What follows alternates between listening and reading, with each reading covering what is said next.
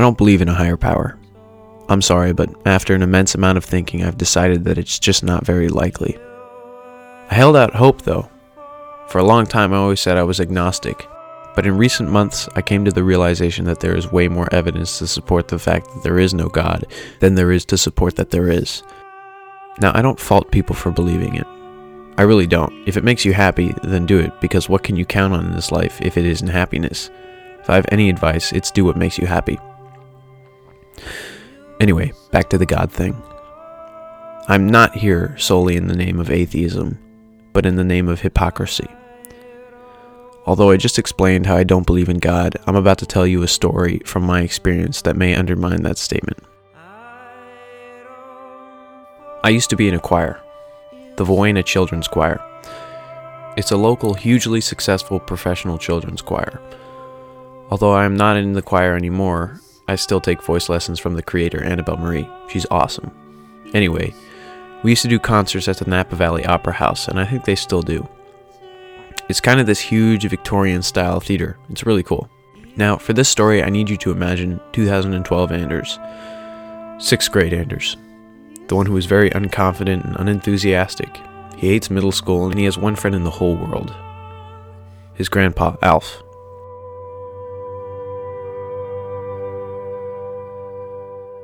Alf was an artist and a poet. He had a love for the finer things, but never really got to experience much of it himself. When he was a young man, he joined the Merchant Marines during World War II. He helped bring supplies to the war, and he helped harbor Jews to America. But during his career, there was an accident. In order to get onto the ship, you had to climb a 56-foot-long rope. They were leaving a port somewhere during the winter when Alf began to climb. About halfway up, he slipped due to the icy rope and landed on the dock below. He broke both of his knees. He left the war. After his slow recovery, he opened some bars in Jersey and eventually met my grandmother in New York. They settled down and had my dad, aunt, and uncle in that order. My dad grew up in Jersey and eventually left for the Marine Academy. That would lead him to a very successful career in the transportation of oil. But my grandpa spent those years commercial fishing. He had a love for the sea and couldn't give it up. I remember sitting in his Volvo outside Safeway while Pat shopped, listening to him tell stories from those days about a man named Fuetti. Fuetti had a cleft lip, and he saved my grandfather's life more than once.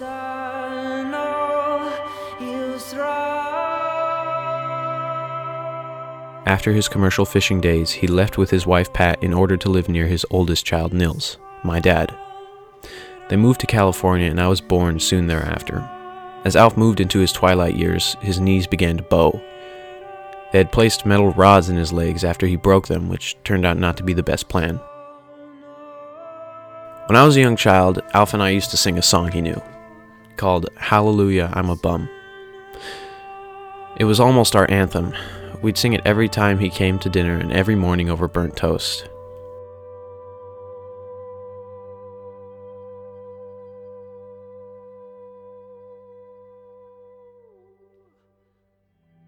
As I grew older, he promised that he was going to live to see me turn 21, but as time went on, it became painfully apparent that that dream wasn't going to come true.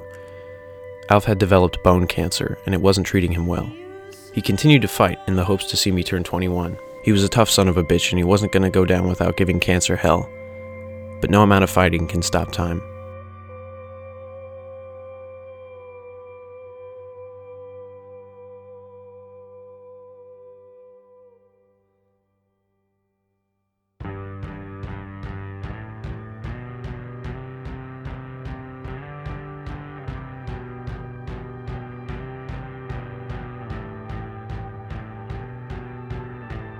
On December 18th, 2 years after the doctors told us that he would die in 6 months, after we had moved Pat and Alf into a retirement home, after we had paid for Uncle Paul to come out and look after them in the retirement home in addition to the nurses, after Alf had to be regularly pumped with so much morphine that he couldn't say his full name, after watching him slowly descend in height due to his bowed knees, after the numerous blood transfusions he had in order to stay alive, at 3:07, on that day, Alfie passed away in the arms of my uncle.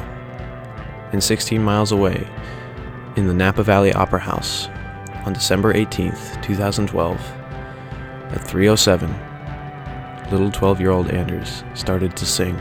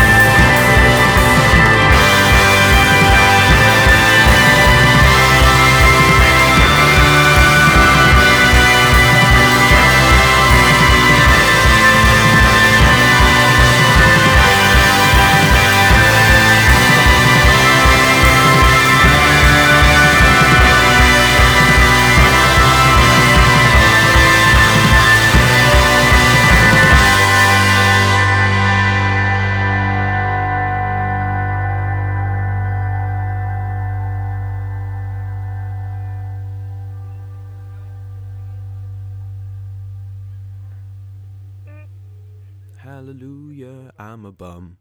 Hallelujah, bum again.